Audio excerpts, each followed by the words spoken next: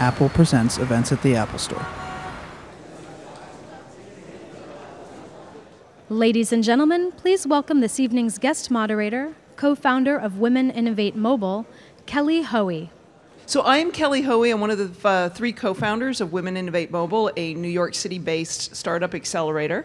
And it's an absolute pleasure to be here tonight with these three, I want to say, big minds to talk about data. They love data. I love talking to them about data and the power of data to foster innovation. So we are going to discuss that most overused buzzword tonight. So let's jump into it. So sitting right next to me, Marianne Bellotti, who is, I'm going to go through all of this. You started as a prototype engineer and developer evangelist. In your spare time, she's co-founder and CTO of a startup called Xversion, but in your spare time you help organize and mentor at Hack Hours. You're a veteran of the hackathon scene. Hacking data is your most favorite thing to do, but as the co-founder of Xversion, you probably have the greatest corporate tagline, which is, "We make data sexy." How did that come about? It was actually as a result of a comment that Robert Scoble made when we were at Startup Bus, which is where the company started, and we did our pitch, and he said, "Your idea is great, I really see the need for it, but it's never going to work because data isn't sexy." And I looked at my co-founder and we're like, what is he talking about? Of course data is sexy. So when it came time to do business cards, I was like, that is what we're putting on our business card. We make data sexy. So what are you actually doing to make data sexy? What we focus Because I know on, you didn't get the URL you wanted. Yeah, we were talking in the green room that I was very disappointed that data.xxx was taken, so that we could not have that. There is a new .sexy TLD. Oh my god! So we can have data.sexy. Yes. Perfect. Go get it right now. That is, yeah, seriously. I may have to go back and text my co-founder right now. We need data.sexy. We do data infrastructure. We're really interested in collaboration, accessibility, and also, I guess, what most people would call accountability, the provenance of data. Where does it come from? How does it change over time? Cool. Well, we'll get into more of it. In the middle, Hillary Mason, data scientist and resident at Excel. You're scientist emeritus at Bitly. You're the co-founder of Hack NY, co-host of Data Gotham, member of New York City Resistor. You believe that, I want to say that data has superpowers and we can do things with these superpowers. But what I really want to know from having read your blog recently is, where is the most expensive average cheeseburger in the United States? That's a good question, actually. And recently I was invited to discuss data on Science Friday, and they asked if I had any really compelling, broadly appealing examples I could share. And I thought, well, what does everyone in the world love more than food? So I borrowed some data from an API and I got a sample of burgers with their menu descriptions and prices. From the top metro areas around the US. And it turns out the most expensive average burger was in Santa Clara, California. This was actually really funny because the Strata Data Science Conference was going on in Santa Clara, California right at that moment. And so I got to put out a few obnoxious tweets to friends who were stuck out there eating $23 cheeseburgers, sort of sharing my empathy at that unfortunate state. No cheeseburgers should be $23. No, but you, as we were saying in the back, restaurant menus, it produces really great and interesting data. Menus are incredible data, and food is incredible as well. When I was at Bitly, we did a really fun project looking at the words people use to describe their pizza in different parts of the world. And, my favorite is in New York, we call it cheese, it's cheap, and that's about it. It probably has the word raise in it or not raise. In San Francisco, I remember the things that stood out as disproportionately interesting in San Francisco were artichoke, avocado, and stone. And so you can even see from the way people are reading about their pizza, lots of cultural differences can emerge in that kind of data. And I love it also because it's a ridiculous example, but it does show something really interesting. I love it. And at the end, our new New Yorker, And we are thrilled to have you here, though we would have really loved some Southern California weather this winter, is Professor Deborah Estrin, Professor of Computer Science at the new Cornell Tech campus in New York. She's the co-founder of the nonprofit startup OpenMHealth, previously faculty at UCLA. Your current focus is on mobile health, mHealth, leveraging the programmability, proximity, and pervasiveness of mobile devices. Your TED Med talk, you mentioned the trail of digital data breadcrumbs. This sort of sounds like bizarrely Hansel and Gretel, but anyway. And we're continuing our food theme in some way. Yeah, so each time we use our smartphones or mobile apps, social media, even our loyalty cards, we're generating digital breadcrumbs that together form traces of our behavior and activity. And that's by virtue of using services that are digitized, and they do important things with those data, such as knowing how much we've paid for something, helping to connect our calls, giving us our web pages, letting us play our mobile games, letting us watch our Netflix episodes. And those data are used by those services to improve them, to optimize them, to personalize them. But together, all those data that you leave behind about you are what we think of as small data. So I came here and started a small data lab at the new Cornell Tech. Well, let's go, and here's how this is going to work, is I'm going to ask a bunch of questions. I'm sure it's going to generate questions from people here in the audience. The good folks at Apple, when I get to a certain point, are going to stand around with microphones and jump in. So if you're thinking, do I have anything to ask? Start thinking about things to ask. Let's start with the basics. And I know I've got two people who are going to talk some big data, and then we can count on you, Deborah, to talk small data. But what the heck are we talking about? I mean, I sit with the accelerator and hear startups all the time, telling me they're going to be a big data play. What are we talking about? What the heck is it? What is really going on here? I'm going to let Hillary start that off, since I think big data is actually kind of bullshit. So, well, I also yes, you can swear we'll on start iTunes. with what it is before we rip it down. Okay. I've never ever liked the term big data at all, because how big does it have to be, right? So some people think big data is data, too big to fit on a piece of paper or in their Excel spreadsheet. There are lots of ways to define it. In an engineering sense, we tend to say big data is data that, because of the volume of it, we require specialized infrastructure to analyze and work with it. So you can't just load it into memory on your laptop or your phone and do something with it. But my personal definition of why big data is interesting is that we have this volume of data, and the volume is irrelevant. What's relevant is that we have the technical ability and the tools to ask questions of that data and do queries and get the results back before we forgot why we asked the question in the first place. So the speed at which we can work with data is improving. So the volume doesn't matter. Some of the most interesting work in data science is done on tiny little data sets. But the tools we have are amazing, and that's why data is interesting. If you insist on calling it big data, that's fine, but don't ask me how many machines I have in my Hadoop cluster, because I don't really care to tell you. I won't ask. That's the one question I promise not to ask. So why is this all BS? Well, I think the data that's most interesting to me is actually trapped in unreadable, unaccessible formats for machines. So sometimes I think of myself somewhat as an archaeologist rather than an engineer, because it's all about, okay, we have this spreadsheet that is completely unparsable because someone decided to just put metadata in the first row and then do columns later. How do we build tools that can identify what these problems are and actually parse it so that now it can be accessed through an API? Now you can put it into some sort of analysis and actually work with this data. So I find that big data is an important field of technology, but it's sort of become the entire conversation about data when there's so much out there that needs to be improved and so much infrastructure that needs to be built and supported and developed, and everybody's about how do we get terabytes into this magic box and then have it just produce insight what scares me about that is that for me, it's very similar to what happened with the artificial intelligence community back in the 60s and 70s. They had this idea of like, we're going to build this perfect box and we're going to put everything in the box and then amazing things are going to come out. So I would really like to see what happened there with the fallout of that and not happen in the data community. So I think we need to broaden our scope about what's interesting about data. So interestingly enough, by the way, they called it, I was alive then,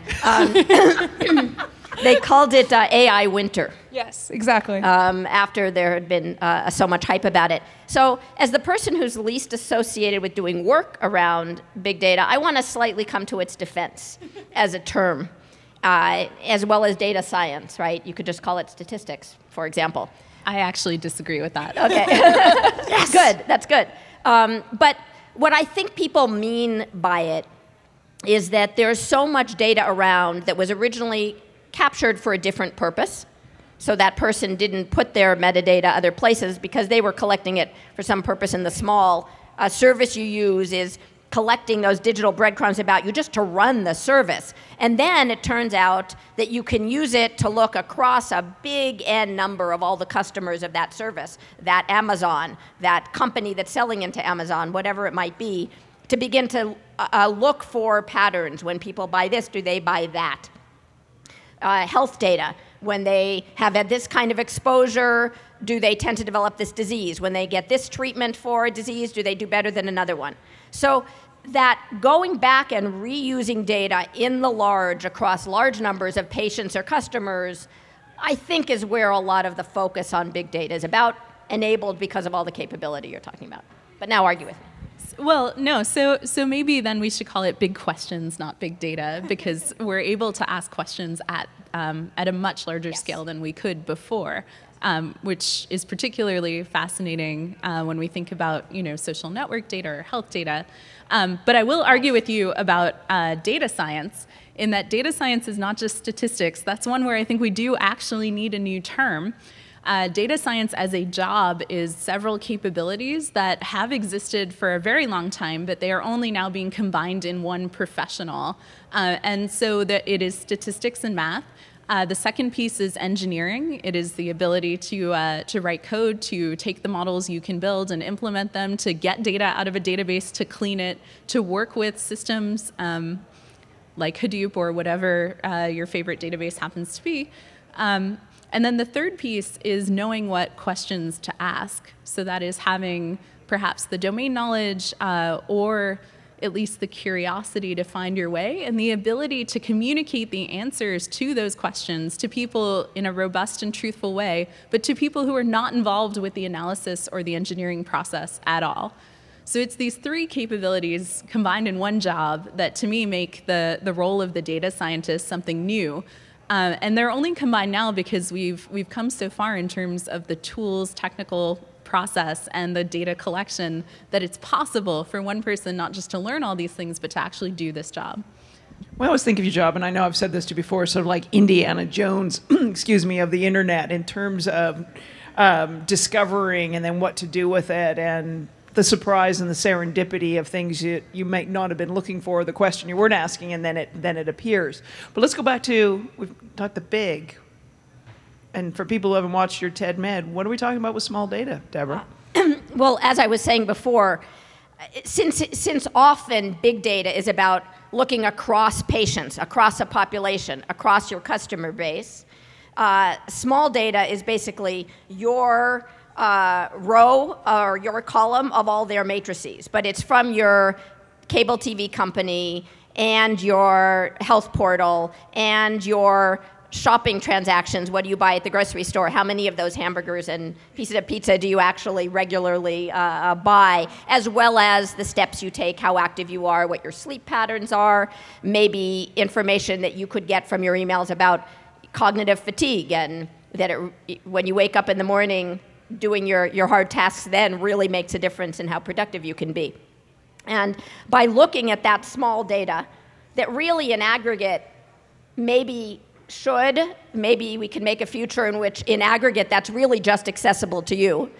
You should be able to use that small data, because there'll be cool apps and services that run over it, to help you answer all kinds of questions for yourself. I wouldn't say they're small questions, but they're personal questions. So small data is everything about you that you can get to answer questions for you, in contrast to questions that they ask about us. So in the aggregate, women between a certain age and our shopping habits, you could look at your own shopping habits against your medical history and your social patterns or all the rest of it and get a really clear picture. I mean, Yes. Does shopping actually make you happier? Well, I mean, I'm going to say Yes. great personal changes happened in my life last fall, and I can tell you my Fitbit activity was out of control last September. I must have walked the length of Manhattan 16 times a day. But combine that with some other factors, it would have, I mean, if you had put all those things together, it would have been a very interesting and aberration in terms of the portrayal of me if I had had all that small data and would have been able to explain it. So the other thing I want to talk about next is the other word that, besides big data, the other thing that always is out there in this conversation now with this lovely buzzword is real time. What the heck are we talking about with real time? It depends on who you ask. I'm asking you, Hillary. Well, so I worked at Bitly for 4.5 years, and we look at how people behave on the social web. And so real time in human scale is on the order of seconds. That is, when you click a link, you get the page loading in front of you. That's real time. It's happening dynamically in front of you. But if you talk to folks in finance, real time is milliseconds. And if you talk to people who work in like space data, it's on an order of hours or days, right? So there's a rather large variation in how people define real time, depending on what they want to do with it. I'm obviously biased towards the human definition because I'm a human, and most of the data I've looked at in my career is generated by humans and served back to them. I say that's an important thing to remember with all of this is there is humans behind all the data. We'll talk more on that. Anyway, I just Deborah. wanted to add to that sometimes people use real time in a different way. Not so much that the data is used in real time, but that it's being captured in real time. And so that notion that we're continuously generating data and passively through our mobile phones and our Fitbits and other things is another element of real time. You have a digital trace continuously, even if you're using it at the end of the week, at the end of a month to see whether some supplement is helping you or not. The data was captured in real time. You didn't go back and try to remember it.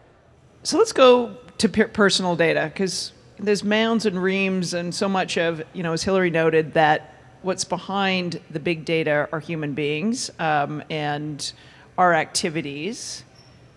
How do we get our personal data back? Can we? Get it back from where? Or what's the conversation we need to start about collecting our personal data? I would just re-ask the question slightly, right? When you think about taking something back, you think of it no longer being where it was. And I think that's not necessarily a productive conversation, right? You purchase something at a store, you get your email receipt back to you from the Apple store, right? They keep that transaction record. It's part of doing business. For me, it's can we get access to our personal data? And can we get it in an accessible, programmatically accessible way? I like thinking about personal data APIs, that all the services I sign up for, I should be able to opt in to have that data come back to some personal, private place in the cloud where I could run these apps. And starting that conversation that I should be able to get access to my data is really important without scaring people and companies into thinking that somehow means that they will no longer be able to use it. As a prerequisite to that, we also need to know what data is being collected by these apps and technologies, because at the moment, there's no requirement that people disclose what they're collecting or sharing about you or data that you generated. And we are generating this data. Do we even have any idea of how much on a daily basis the average person is producing? Sort of like our carbon footprint. What's our data footprint? I'm sure you can find an infographic on the internet that will tell you. Can we make one? No, that infographic will show, as you and I have talked about, Hillary, the infographic will show things like cats and how many times we've clicked on, the word Kardashian or other things that may depress us. People love cats and celebrities. I really like the idea of like pushing corporations to be required to disclose what exactly they're collecting, because I feel like everybody's standard of what you're comfortable with people tracking about you is going to be different, and it's going to be different depending on the company or the website in question. But I think, most of us we're not at all aware of what's being collected about us. And I've been talking to lots of companies around town and have found a lot of interest, at least in experimentally. We're trying to set up at Cornell Tech a small data test bed with people opting in around the city. And on an experimental basis, from AT&T to Verizon to Time Warner, folks are quite interested. Yahoo, Intel, Microsoft have all these conversations. As long as what you ask for is sort of, can you get back the data that is collected, and you don't ask to get back the data that is inferred. That's the secret sauce. So if you ask just for what is captured, but don't ask them what they infer from that data, because they infer things based on all the other data they have from their other customers. That also brings up another point where that in many cases, each piece of data or datum uniquely is essentially not that interesting. But if you combine them, you can find out something quite interesting. So you might see that I checked in at Foursquare this morning at my doctor's office. You might know that I didn't go to work today. And maybe you know that I ordered in from Seamless. So each of these alone doesn't tell you anything about me, but when you see those three facts in order, you know, oh, she's sick, right? And so there's another conversation to be had as well as, how is the data combined and, who has access to that? Right. Yeah. Which, Deborah, is exactly what you've talked about in terms of, I'm thinking of Ted Madd in that conversation, and the ability to get all those little pieces, all your personal data from all those different sources and what it would tell you. True, but she's raising a really important point, right? Because one thing is, what data can I get access to so that I can put it to use for me for the questions I have? Another question is, to what extent should I have any control or knowledge of how my data are being sold among data brokers and mashed together with data from lots of other sources of data? And so there's the use on the other side of the data collectors as well as getting it back to myself. Right. What would we learn from your personal data today, Marion? I have way too much personal data out there. I think an alarming amount of personal data. I agree with you on the Fitbit thing. Like some days I have days where I turn it on and I'm surprised it doesn't say, "Damn girl, calm down." It's just like out of this world. That'll be the next version, I'm sure. See, like 60,000 steps today. I think it's really important for people to be aware of what kind of data is out there. I know lots of people who post things to Facebook, for example, and that's a relatively well-known case where you're supposed to realize that that's not a private forum for you to post personal information, but I still know people who do it, and they don't even think about other ways that the data is being collected and analyzed, and maybe they have a problem with that data being collected. Well, there is this tension between sort of personally putting out that information at the same time it's being put out on forums and platforms and for services that actually improve our lives. And there is this push and pull tension that we can get upset about our data being sold, right? But at the same time, in some ways we've willing and put it out there. And maybe that's part of this whole world now that we're going to resolve that tension, or maybe now that we're aware of it, we can realize, all right, there is something we need to be talking about. Hillary, let's go back to the discipline of data science. How's it evolving? So data science really didn't exist even 5 years ago, and now there are tons of people hiring for data scientists. There are master's degrees you can get in data science. There are lots of people who identify as data scientists. So it's really feels like it's almost come out of nowhere. At the same time, it's a lot of people applying skills that have been applied for a very long time, but sort of with a new brand and perhaps a new focus. And people come to data science from all sorts of backgrounds, usually scientific or technical. but not always. Journalists are doing a great amount of data science, and others as well. So we're at a really exciting point where it seems to be real. I don't think it's going away anytime soon. And we're starting to see the traditional educational infrastructure catch up to it. In the industry, we're actually starting to understand what it is a data scientist does, because as much as I may say you need these three, sets of skills and then you're great, from a day-to-day perspective, the actual work of data scientists vary dramatically from position to position. Some are much more software engineering positions. Some are what used to fall under the headline of business intelligence, more analytics, SQL, DBA kind of stuff. Some are primarily data visualization positions. So we're currently at a point where we have a pretty strong community. We sort of know what we're talking about, and it's pretty exciting. I think we're doing a good job of figuring it out. I'd like to see more of like a social science background come into the conversation with data science, because one of the things that concerns me is that I see a lot of people who are very enthusiastic about data science, like not understand the inherent subjectivity of data. When you choose to collect something, that's a choice. And for me, the most interesting thing about data is what wasn't collected, what wasn't, what didn't they ask about it? Because that informs the biases that they went into when they decided to collect the data in the first place. Why did they want it? What did they expect to see from it? And so I see a lot of blog posts in the data community where they're talking about data science as if it's like the truth and a hard science. And for me, it's really more of a social science. It's about your perspective, your worldview, how you approach this question, how you shaped what you were looking for and what you decided to collect. That's true. There is a lot of relearning of things that have been known for a long time in other disciplines. And that's actually, I think, a good thing in that people bring very different perspectives to data science. At least on our data science team at Bitly, we had physicists, mathematicians, and economists, a few computer scientists. We'd often yell at each other for 30 minutes before we realized we had learned different labels for the same thing. And so, it does generate what one of my colleagues used to call domestics sometimes. That said, there's also a ton of great work being done under the label of computational social science, which is sort of the academic sister of data science. And I think that is a direction where we will continue to see a lot of growth.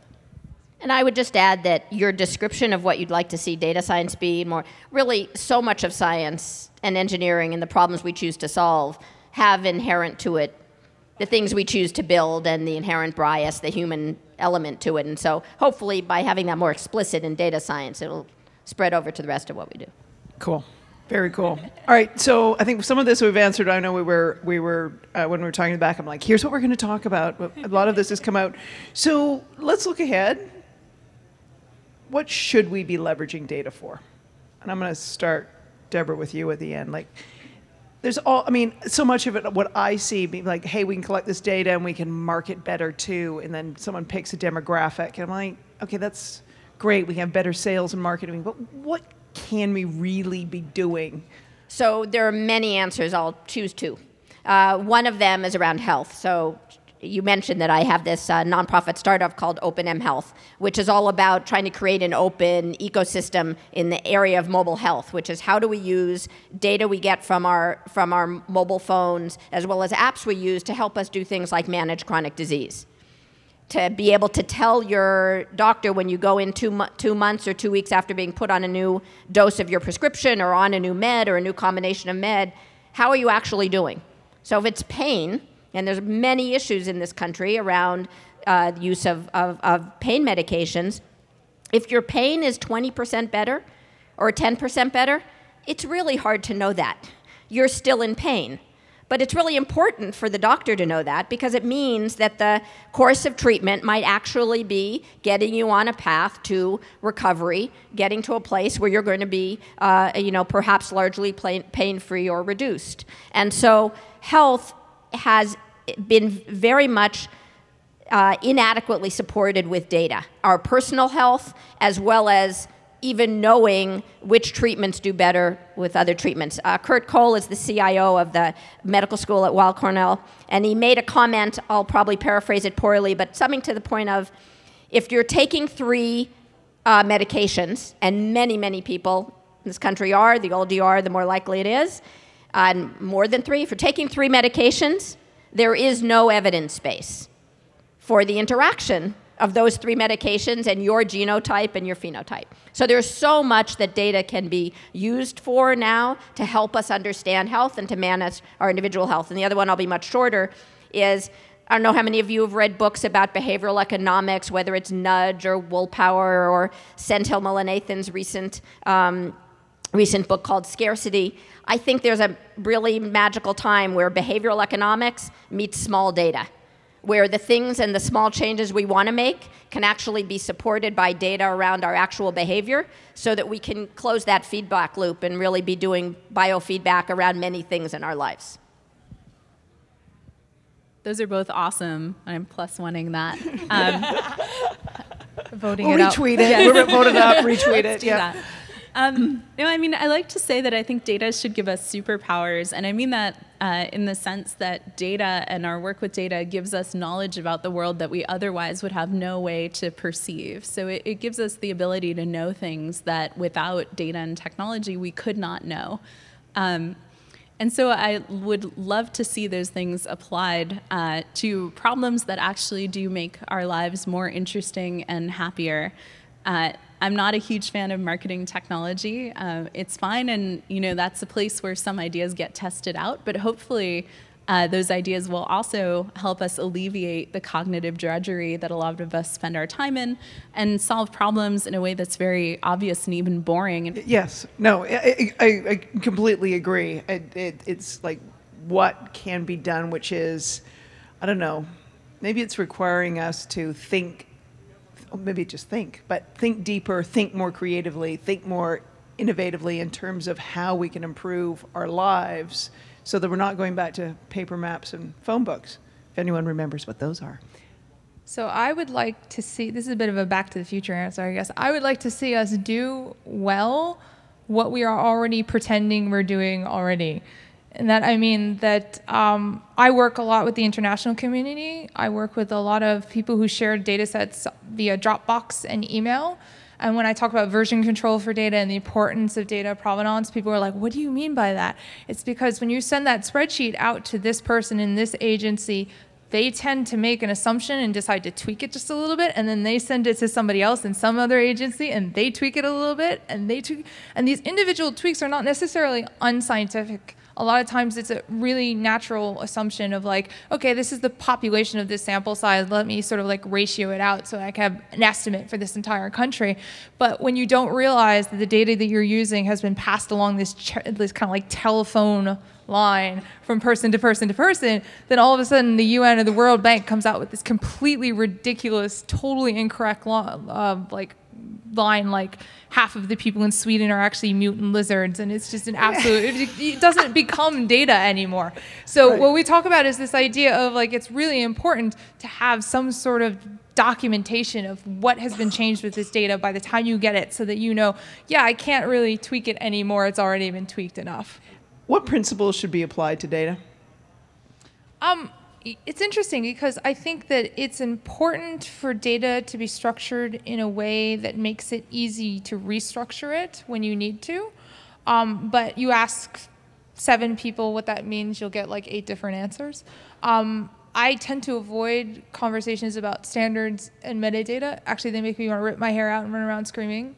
Let's not do that. Please don't, when we go to questions, please don't ask that question. It would make for an exciting podcast, but let's not ask that. Not because it's a bad topic, not because we don't need standards, and not because metadata is not bad, but because I find that it's usually a discussion that's used to actually derail the conversation from actually accomplishing anything. Everybody agrees we need standards, but then everybody's like, yes, everyone needs to use my standard. And then when you talk to them about like, no, let's come up with a uniform standard that everyone agrees on, and this is not unique to data, it's just the nature of standards. But for a lot of people who have problems with data, the first conversation they have is about standards and metadata, and that to me is like the last conversation to have. It's about how do we put the data in a format that if my needs are different from your needs, you can like manipulate the data in a safe way so that you fulfill your needs and I fulfill my needs. Cool. Deborah, thoughts on principles that should be applied to data?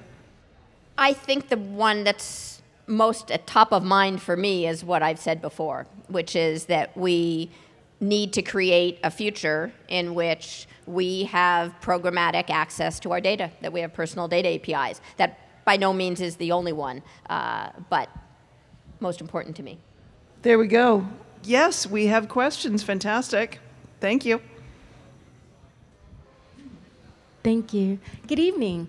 I was wondering if you ladies are familiar with Out of Sight, Out of Mind, where a company basically took the data about the U.S. drone strikes in Pakistan and did a data visual map to show the devastation and how many people were actually affected by that.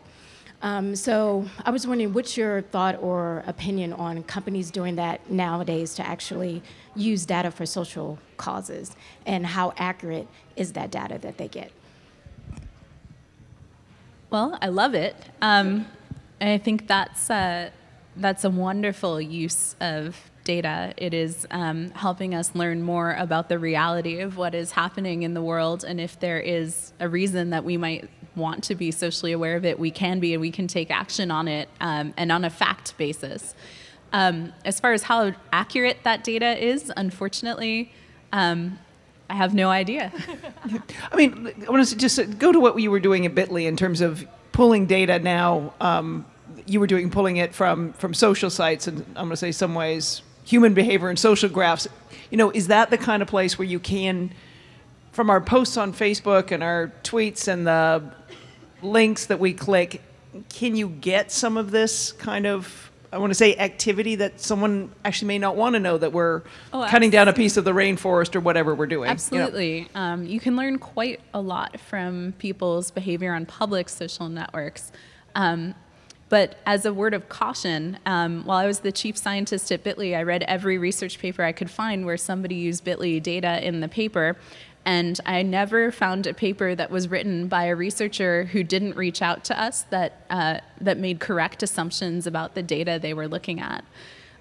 People who did reach out to us, we did our very best to assist with their work. We gave them data sets. We had a policy about it that I think was pretty great.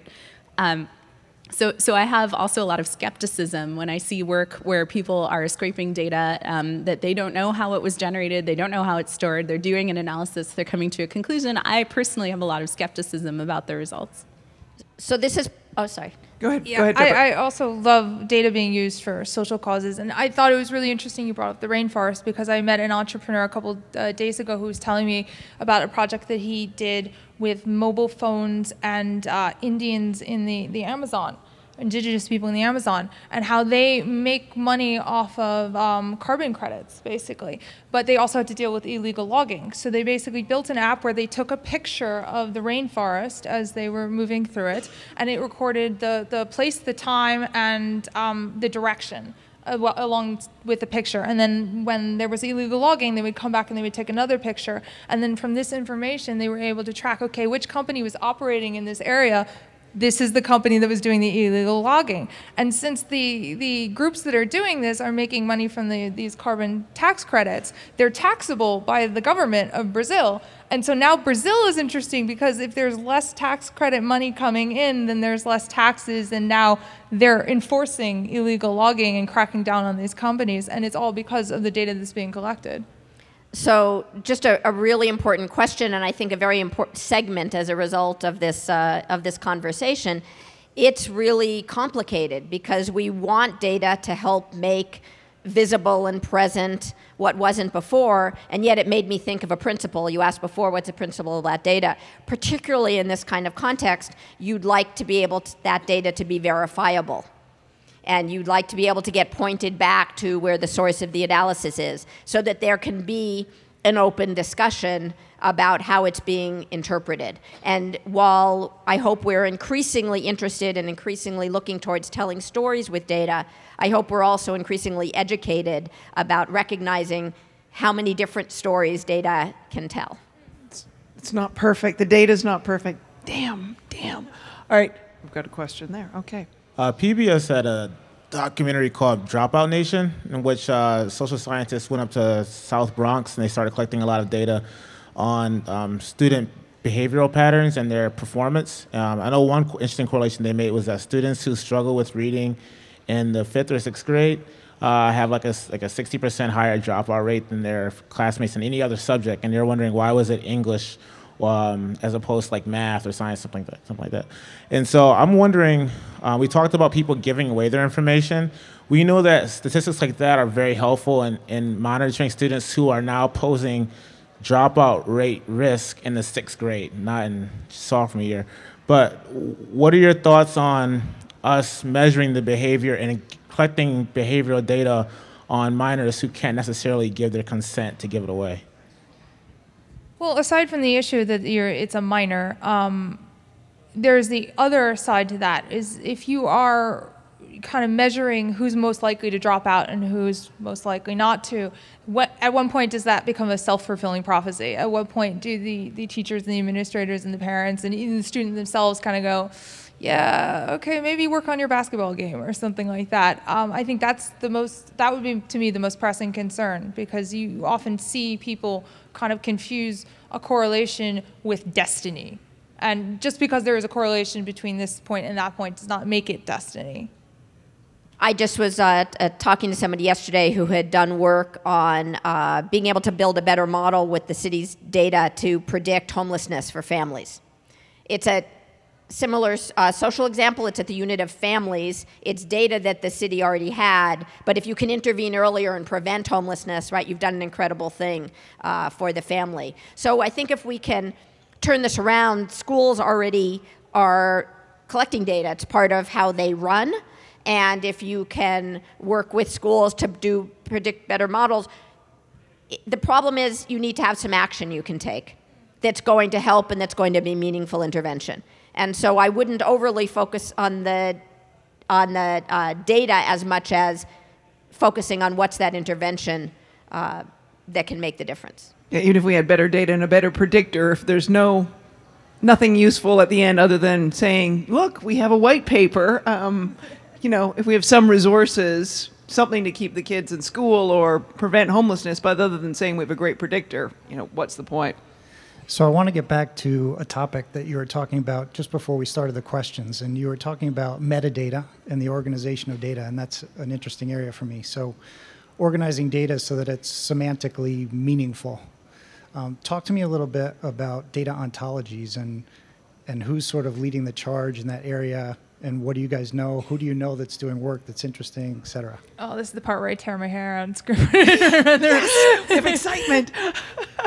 Like ontologies and any kind of like classification system is a tricky subject, because you are never going to build the perfect classification system that covers everything. I don't know. I was talking to somebody a week or two ago that was talking about the perfectly to scale map is the world. If you want like something that is an absolute perfect representation of everything in the world, you basically have the world, which is not useful.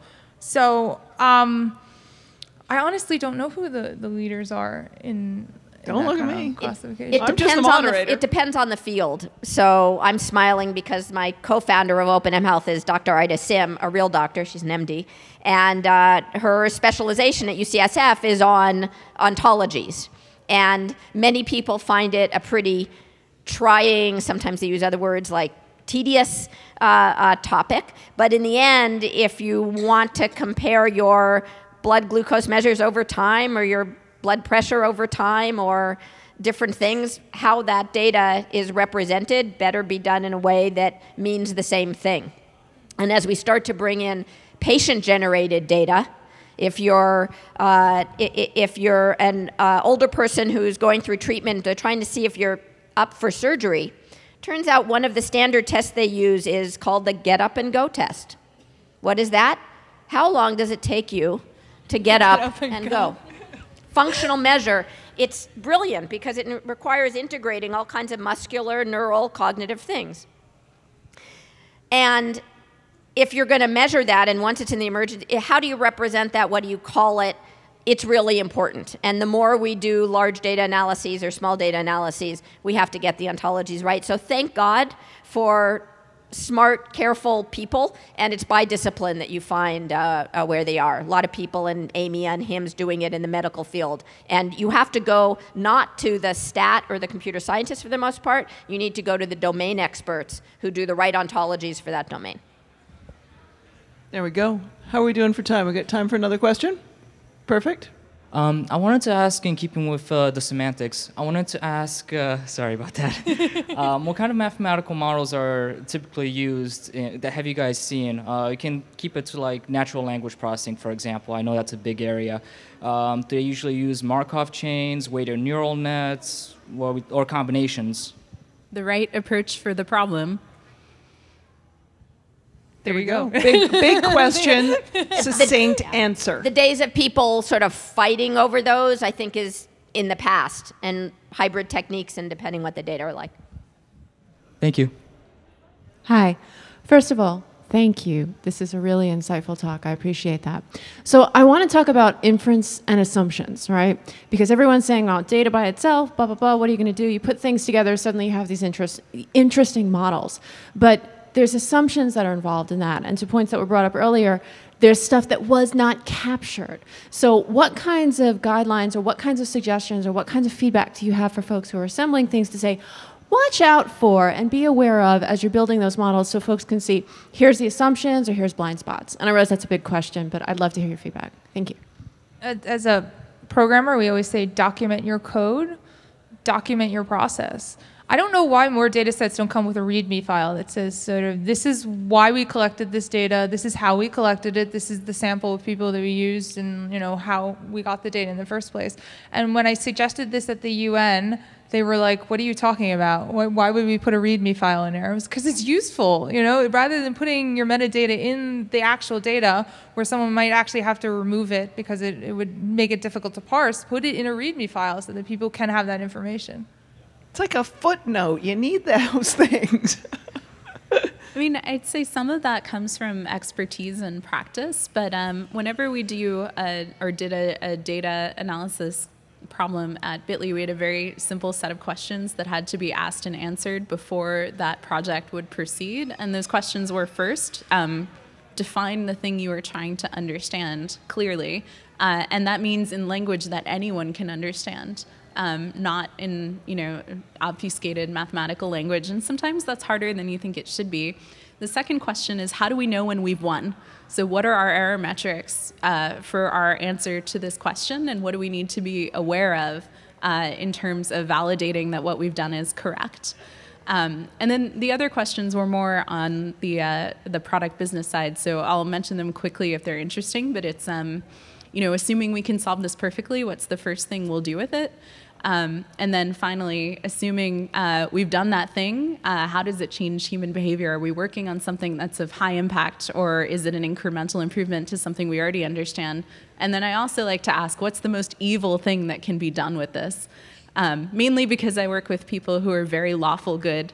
They are extremely well behaved, and it's nice to get everyone thinking very creatively about potential applications of what they're working on. But those first two questions really are making sure that as a team, we agree on what we are doing and how we will understand it in the context in which that problem lives.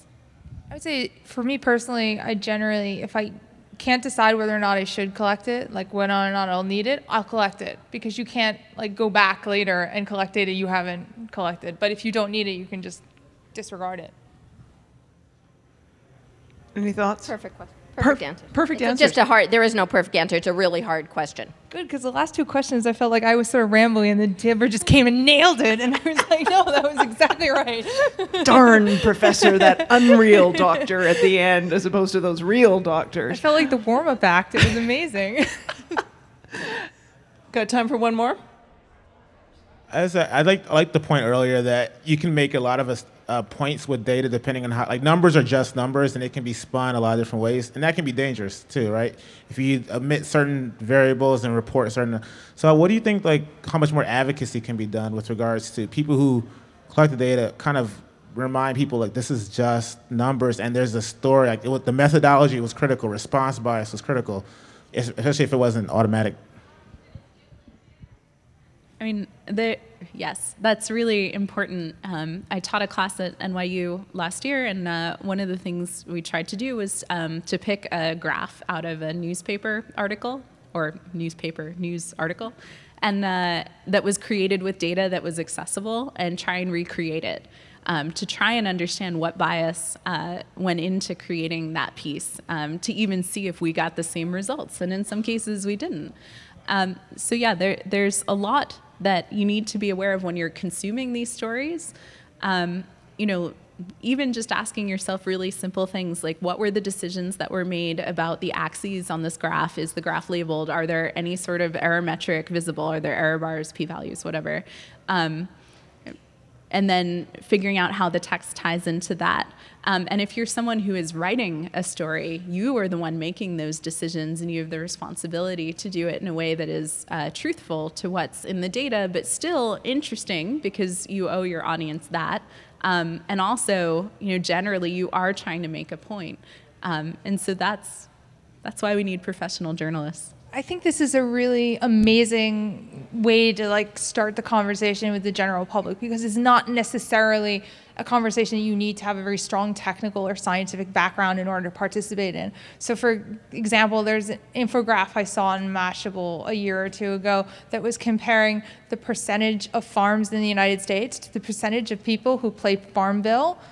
And I was like, seriously, that's like fourth grade math, isn't it? That you can't compare percentages of different things and draw a conclusion, but that's exactly what they were doing.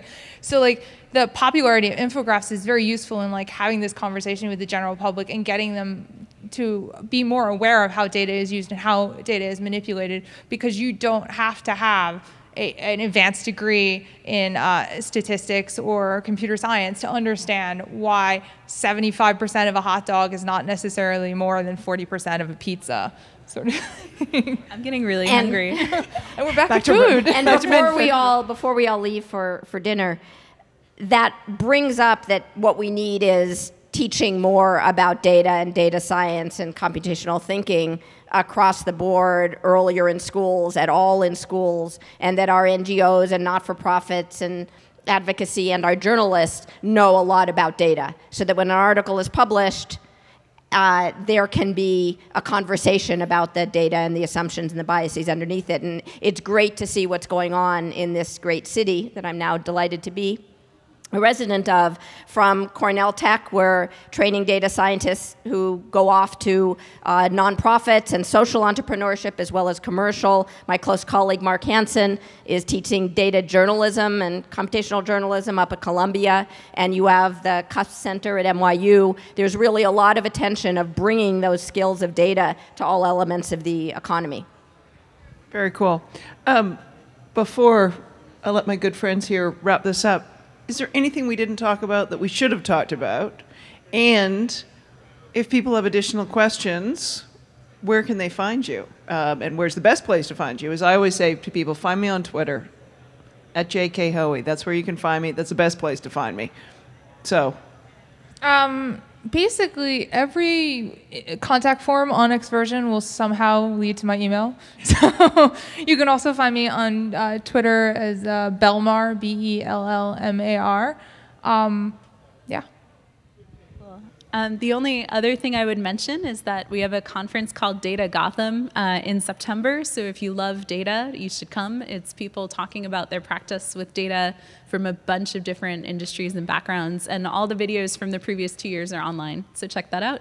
And if you want to talk to me, I'm H. Mason on Twitter, or my email address is me@hillarymason.com. And I'm very easy to find, and I answer my email. She does, I can tell you that. And the conference in September, it's here in New York City? It'll be here in New York City. Awesome. And Deborah.Estrin@gmail.com. That and many other email addresses get to me, and I read them all, and I try to answer them most. And anyone interested in both mobile health and small data, that's what we're doing these days at Cornell Tech. Fabulous. Thank you all very much. Thank you.